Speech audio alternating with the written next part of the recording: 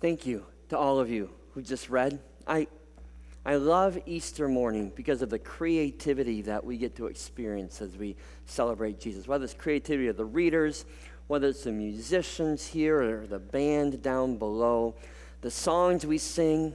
I love hearing the story of Jesus read. Thank you, Graydon, for reading that at the very beginning, the resurrection story.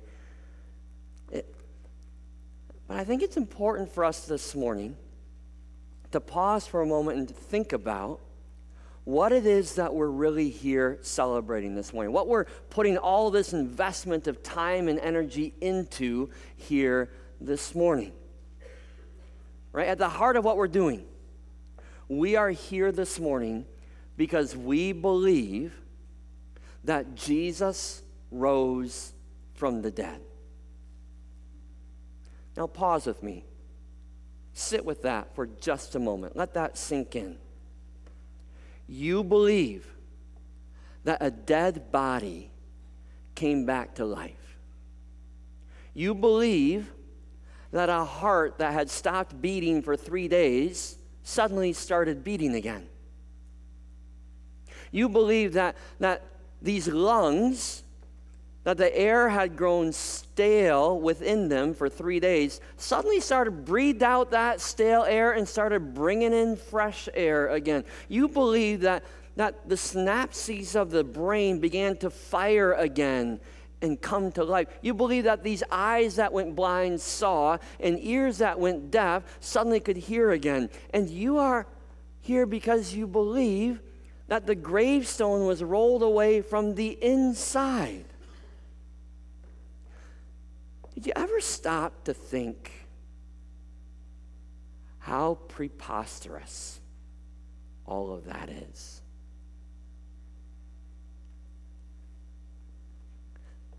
If we're honest with ourselves, I'll be honest with myself. Sometimes our doubts, my doubts, make this resurrection story feel like wishful thinking, right? Back when I was a kid, every birthday, I would make the exact same wish before I blew out all my candles. I would wish for a pony. Every year, I want a horse so bad. And so I'd make my wish, I'd close my eyes, I'd blow out all my candles and wait for the horse to appear. And guess what? The horse never appeared. It never came. It was a totally unrealistic wish, right? We lived in a suburb with a small backyard. It would be unrealistic to put a horse in that backyard, not to mention probably illegal, right? That did not stop me as a kid every year from wishing and hoping and thinking that maybe this is the year that I get a horse. Kids don't let little things like facts get in the way of their fantastic dreams. That's what adults do. Right? We as adults, we learn to live by facts instead of these fantastic dreams, right? And so all of those unrealistic fantasies that we lived with as kids, they get blown away by the facts. Of course I'm never going to get a horse. The facts tell me I can't. Right? So our daily calendars, your daily calendar that lists all your responsibilities, dismisses every fantasy you ever had of being a princess and just sitting around all day in your castle. Right? And the bills that keep on coming every month and recur all the time, they dismiss that fantasy of you just spend whatever money you want to spend, go buy whatever car you want, vacation wherever you want, build the house, whatever you want. Fantasies dispelled by facts. Our bodies, our abilities or lack thereof, dismiss those fantasies of becoming a player for the Detroit Tigers or an Olympic gymnast or something cool like that. Instead, we end up sitting behind a desk, something that actually brings a paycheck, right? When fact and fantasy collide, what wins? Facts. Facts win. Well, this Easter morning, we're looking at that collision again of fact and fantasy, right? And we aren't the first ones. We aren't the first ones who have been forced to wrestle through this collision, through this dilemma about the resurrection of Jesus Christ. In fact, we get to learn from the very first person who was forced to make this faith-filled decision for Jesus, who was forced to make the same choice that you and I need to make. Take out your Bibles, turn with me to John chapter 20. John 20, it's found on page 881 in the Bibles that you have in front of you. John 20 is the Gospel of John's resurrection account. You heard Graydon read from John 20 at the very beginning of the service, right? And John goes on to tell us about all the people who believe in the resurrection because they saw the facts of the resurrection, right? So in verse 8, we're told that John believes because he, like Peter, looked inside the tomb and saw the burial clothes all nicely folded up and the body gone. And in the next section, we read that Mary Magdalene sees Jesus Christ alive. And so because she sees him, she believes. And then in verse 19, Jesus appears to all of the disciples, and he appears to them, and he talks with them, and they're overjoyed, and they believe because they see him. All the disciples, that is, except for one, except for Thomas, because Thomas wasn't with them.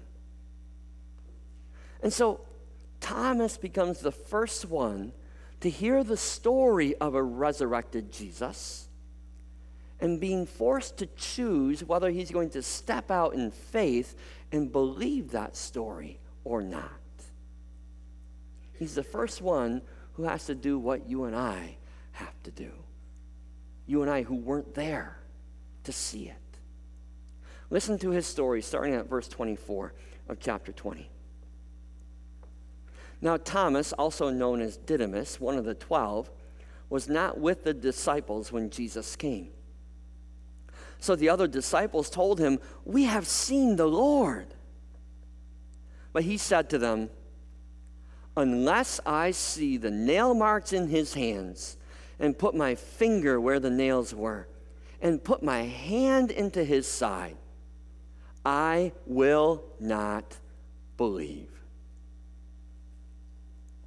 A week later, his disciples were in the house again, and Thomas was with them. Though the doors were locked, Jesus came and stood among them and said, "Peace be with you."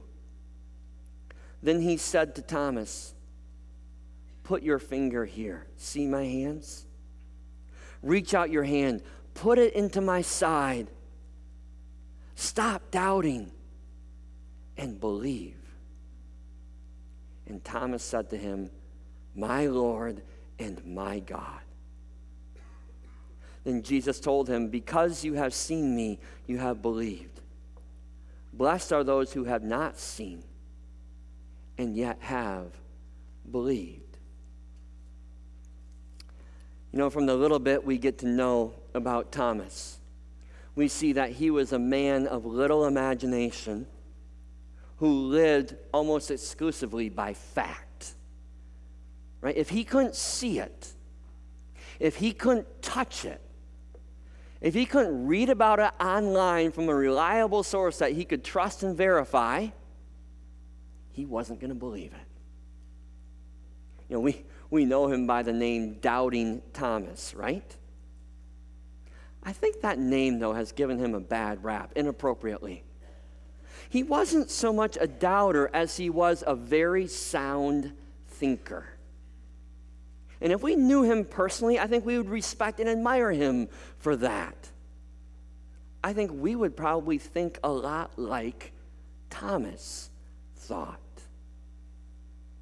You know, the gospel stories don't tell us a lot about Thomas, but in the glimpses we do get to see of him, he is anything but this hard-headed doubter that we have, painted him out to be. This isn't the first time we get to see Thomas in the Gospels. The first time we see Thomas in action is actually in John chapter 11, where we see a very different Thomas. See, in John chapter 11, Jesus is with his disciples, and he finds out that his good friend Lazarus is sick to the point of death. And so Jesus is thinking about going back to Judea, right near the city of Jerusalem, to where Lazarus lived, to go visit Lazarus. The disciples don't want to go.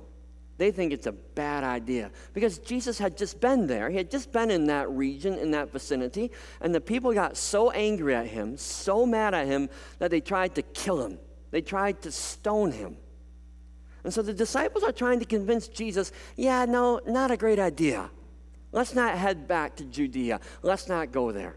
And Jesus hears all their debate and discussion, and he finally just says to them, let's go.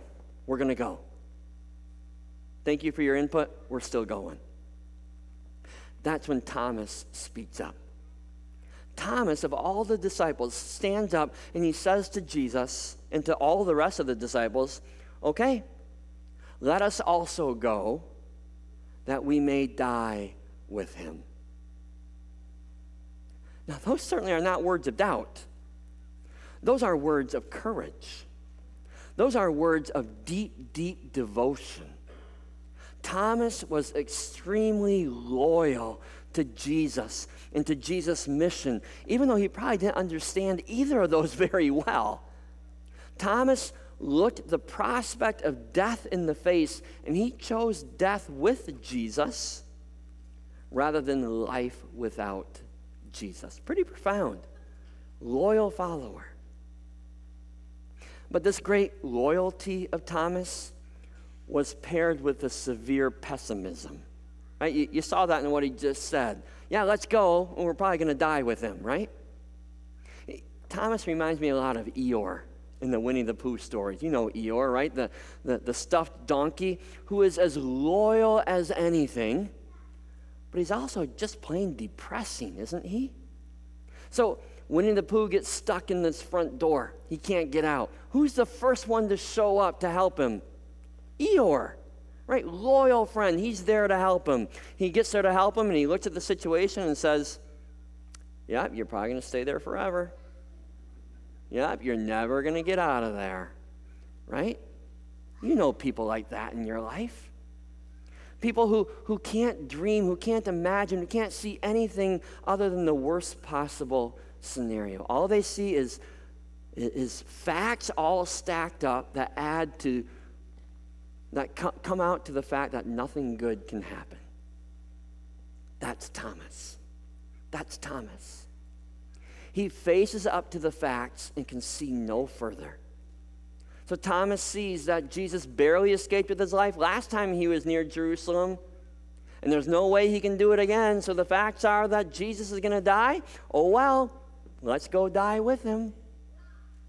That's a loyalty that goes beyond what the others had shown. So he was pessimistic. But Thomas was also, lastly, intensely honest. And I think his honesty is probably a result of his reliance on fact and his lack of imagination. Right? So for example, in John chapter 14, Jesus gathers his disciples together, and he's giving them some really comforting words. He tells them that he's going to leave them soon, but then he gives them all kinds of comfort. It's a passage that I read often at funerals. I know you've heard it before. So Jesus has his disciples gathered around. He says to them, do not let your hearts be troubled. You believe in God, believe also in me. My Father's house has many rooms. If it were not so, would I have told you that I'm going there to prepare a place for you? And if I go to prepare a place for you, I will come back and take you to be with me, that you may also be where I am. You know the way to the place that I'm going. Jesus says these words, and all the disciples nicely smile and nod their heads. Except for Thomas. He raises his hand and he says, I have no clue what you just said. That makes no sense to me, Jesus. Can you just set aside all these riddles and these metaphors and just tell me what you think? Tell me what you're really trying to say, because I don't get it. Thomas doesn't try to hide anything. If he didn't get it, he said so. And I'm glad he said so. Because I think I wouldn't have gotten it either. And I think I would have been too ashamed to admit it. I think I would have joined the other disciples and say, yeah. I don't have a clue what he just said. But because Thomas dared to be honest, we get to hear Jesus respond and say, Thomas, I'm the way, the truth, and the life. And no one comes to the Father except through me. So glad I got to hear that. Thomas, loyal, honest, someone who's willing to die for Jesus. But when it comes to faith, when it comes to that step of faith, well, let's just say that Thomas much preferred facts to faith. With that type of personality, how in the world was he supposed to believe in a resurrection? Right? With the facts that he had, he couldn't help but doubt their story, right? I mean, here are the facts that Thomas had to deal with. He had seen with his own eyes Jesus hanging on a cross. And people don't live through a crucifixion when the Romans are in charge. He had seen with his own eyes a spear go into Jesus' side and puncture his heart, and blood and water came pouring out, which is a true, you don't get punctured in the heart with a spear and live, and if water pours out, that proves that you're already dead. He had seen with his own eyes a sealed tomb where Jesus' body had been laid in the tomb and sealed shut and Roman guards posted on the outside. And the only time that he had ever heard of somebody being raised from the dead or seen someone being raised from the dead was when Jesus did the raising of the dead. And now Jesus was the one who was dead. There was no one else in the world who had ever raised somebody from the dead. So how was he supposed to believe that Jesus was alive? Resurrections like that just don't happen. And with those facts, can you blame him at all for not listening and not believing to these disciples' outlandish story? They did not have fact on their side. Thomas wasn't with them when Jesus had appeared, and they don't have any evidence to support this supposed visit from Jesus that they're talking about. There is no independent third-party witness to corroborate this resurrection. I can't blame him for doubting. Let me ask you this. Do you believe that Elvis is alive because somebody saw him in Burger King down in Kalamazoo years ago? Yeah, you laugh because it's a joke. That's what they're telling Thomas to believe? That's what they're telling. I don't believe Elvis is alive, and I won't believe it until I see him with my own eyes and until I hear him start singing a song again. That's Thomas. That's fact. That's what they're asking Thomas to believe. Take my word for it. He's alive. That faith flies in the face of the facts that Thomas was holding on to. And he's just not the kind of guy that's going to let go of that too quickly, and I can't blame him. Thomas demands those facts. Unless I see the holes in his hand and actually stick my finger in them, unless I can get my hand into his side, I'm not believing. I need some proof. Again, before we condemn Thomas, would you? My guess is each one of us would have responded in exactly the same way, especially all you accountants and engineers out there, right? You love facts. You know the facts. Especially those of you on, I learned from someone on the admin team that hope is not a strategy, right? You need the facts. You need the plan. We live by facts, not by dreams and wishes and hopes. And the fact was, Jesus is dead. Thomas needed something more, and Jesus gives it to him. Right? It's a week later, and suddenly Jesus appears again to the disciples, and this time Thomas is with him. He starts by saying, "Peace be with you." Then he immediately turns his attention towards Thomas. And he gives an instant replay of his first appearance. It's a private showing. I think maybe he did it just for Thomas. I think maybe he did it just for you and me who are in the same position as Thomas. And he looks at Thomas, he says, come here. Here's the hole in my hand. Go ahead and stick your finger right in it, just like you wanted to do. He said, look, Thomas, here's the hole in my side. I bet your hand will fit. Go ahead and put your hand in the hole. Stop doubting, because it's true. Thomas, believe. Notice what Jesus doesn't do. He doesn't get angry at Thomas and say, you should have had more faith. He doesn't do that. He doesn't diminish Thomas's standing with the rest of his disciples. They believed, you didn't, Thomas. You're kind of a second fiddle here now. No. He meets Thomas right where he's at, and he gives Thomas the facts that he needs. Here you go. Here's my hands. Here's my side. Know that I'm real. Know that I was dead, and know that I'm alive.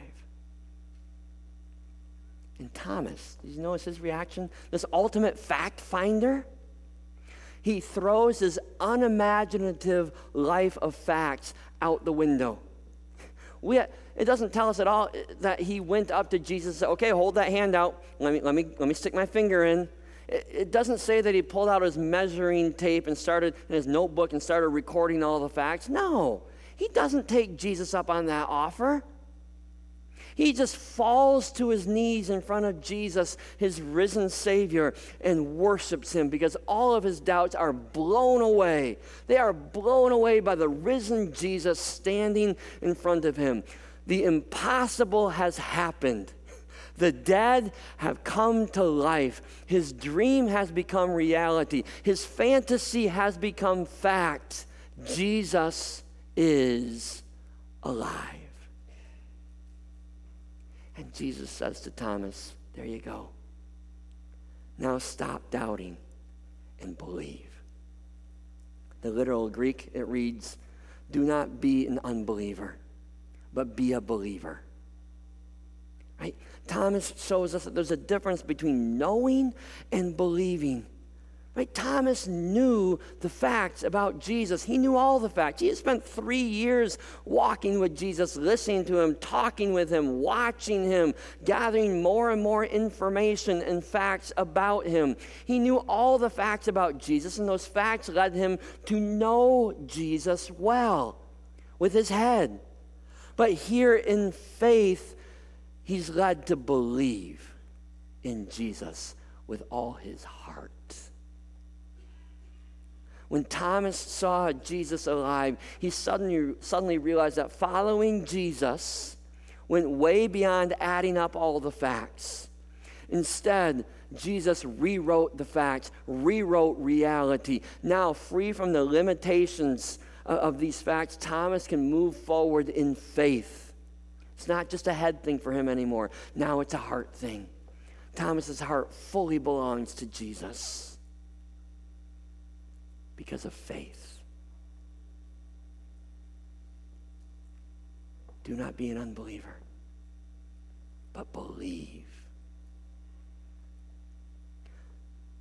Some of us sitting here this morning are just like Thomas. We're loyal. We are honest. We are true. We've been following Jesus maybe for years and years and years, maybe all of our lives. And we know all the facts about Jesus in our heads. We can win any trivia contest you want. We know those facts. We know those stories. We've been going to church long enough that we are familiar with them all. Our head is full.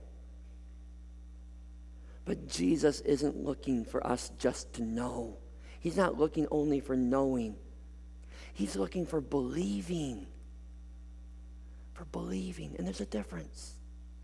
You know, the Apostle John, he makes this believing part so clear at the end of this chapter. Verses 30 and 31. He tells us clearly why he wrote this whole book. why he told us the stories of Jesus, why he gave us all the facts of what Jesus did and what Jesus said and where he went and who he talked to. Did he give us all those facts in the gospel so that we would know? No. Listen to the reason he gives. He writes, Jesus performed many other signs in the presence of his disciples, which are not recorded in this book. But these are written so that you may believe that Jesus is the Messiah, the Son of God, and that by believing you may have life in his name. It's all so that you and I might believe. Jesus doesn't simply want us to know about him in our heads. He's looking for people who will believe with their hearts. Because salvation doesn't come through knowing. Salvation comes through believing. We have all the facts. All the facts are right here in this book. Right there in the Bible. You can read them. You know them. But the facts are not enough. It takes a step of faith to believe that Jesus died and rose again for you. It takes coming to the place where we follow Thomas's pattern, where we fall on our knees before Jesus and proclaim, my Lord and my God, I believe. And we give our hearts and lives to him. Thomas's knowing was totally transformed into believing. And that changed everything. Because believing is what will radically transform your life, not just knowing. Faith is what will give you courage in life, not just facts. That's how it was for Thomas. This moment changed everything for him. At that moment, he committed himself. He believed and he followed Jesus with all his heart, soul, mind, and strength. Took him all the way to India. And in India, he died for Jesus with a sword being run through him. I can guarantee you that Thomas did not die for facts that he knew. Thomas was willing to die for the faith that he believed in. For faith in a resurrected Jesus. And I doubt that many of us here will choose to live or die for facts that we know in our heads. We live and we die for what we believe in our hearts. We live and we die for the dream that we believe became a reality. We live and we die for hope that is beyond what we can prove, and yet we still believe. We live and we die for an amazing love that was proven on the cross, that was established by an empty tomb. We live and we die for Jesus, not because we know the facts about him, but we live and we die for Jesus when in faith we recognize him for who he truly is, our risen Lord and our loving God. And so today, Easter Sunday, we celebrate our wishful thinking that has become fact.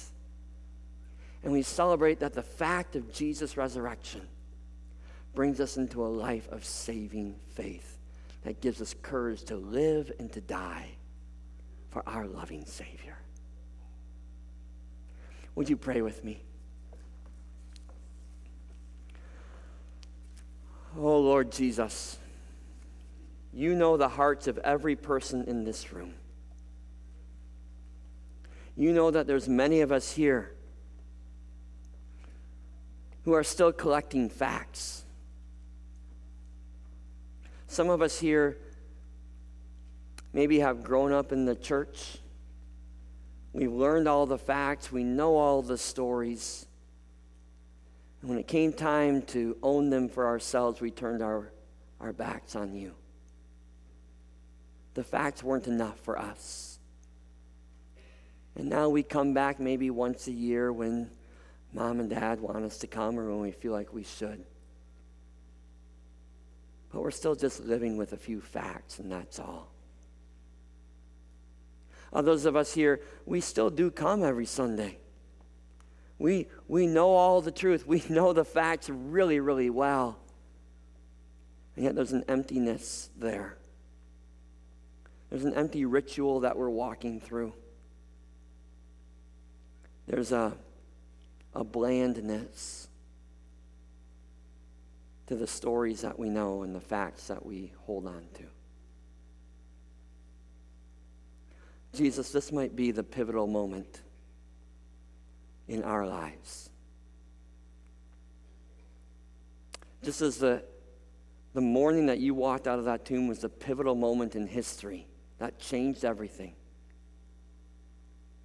May your Holy Spirit make this a pivotal moment for all of us,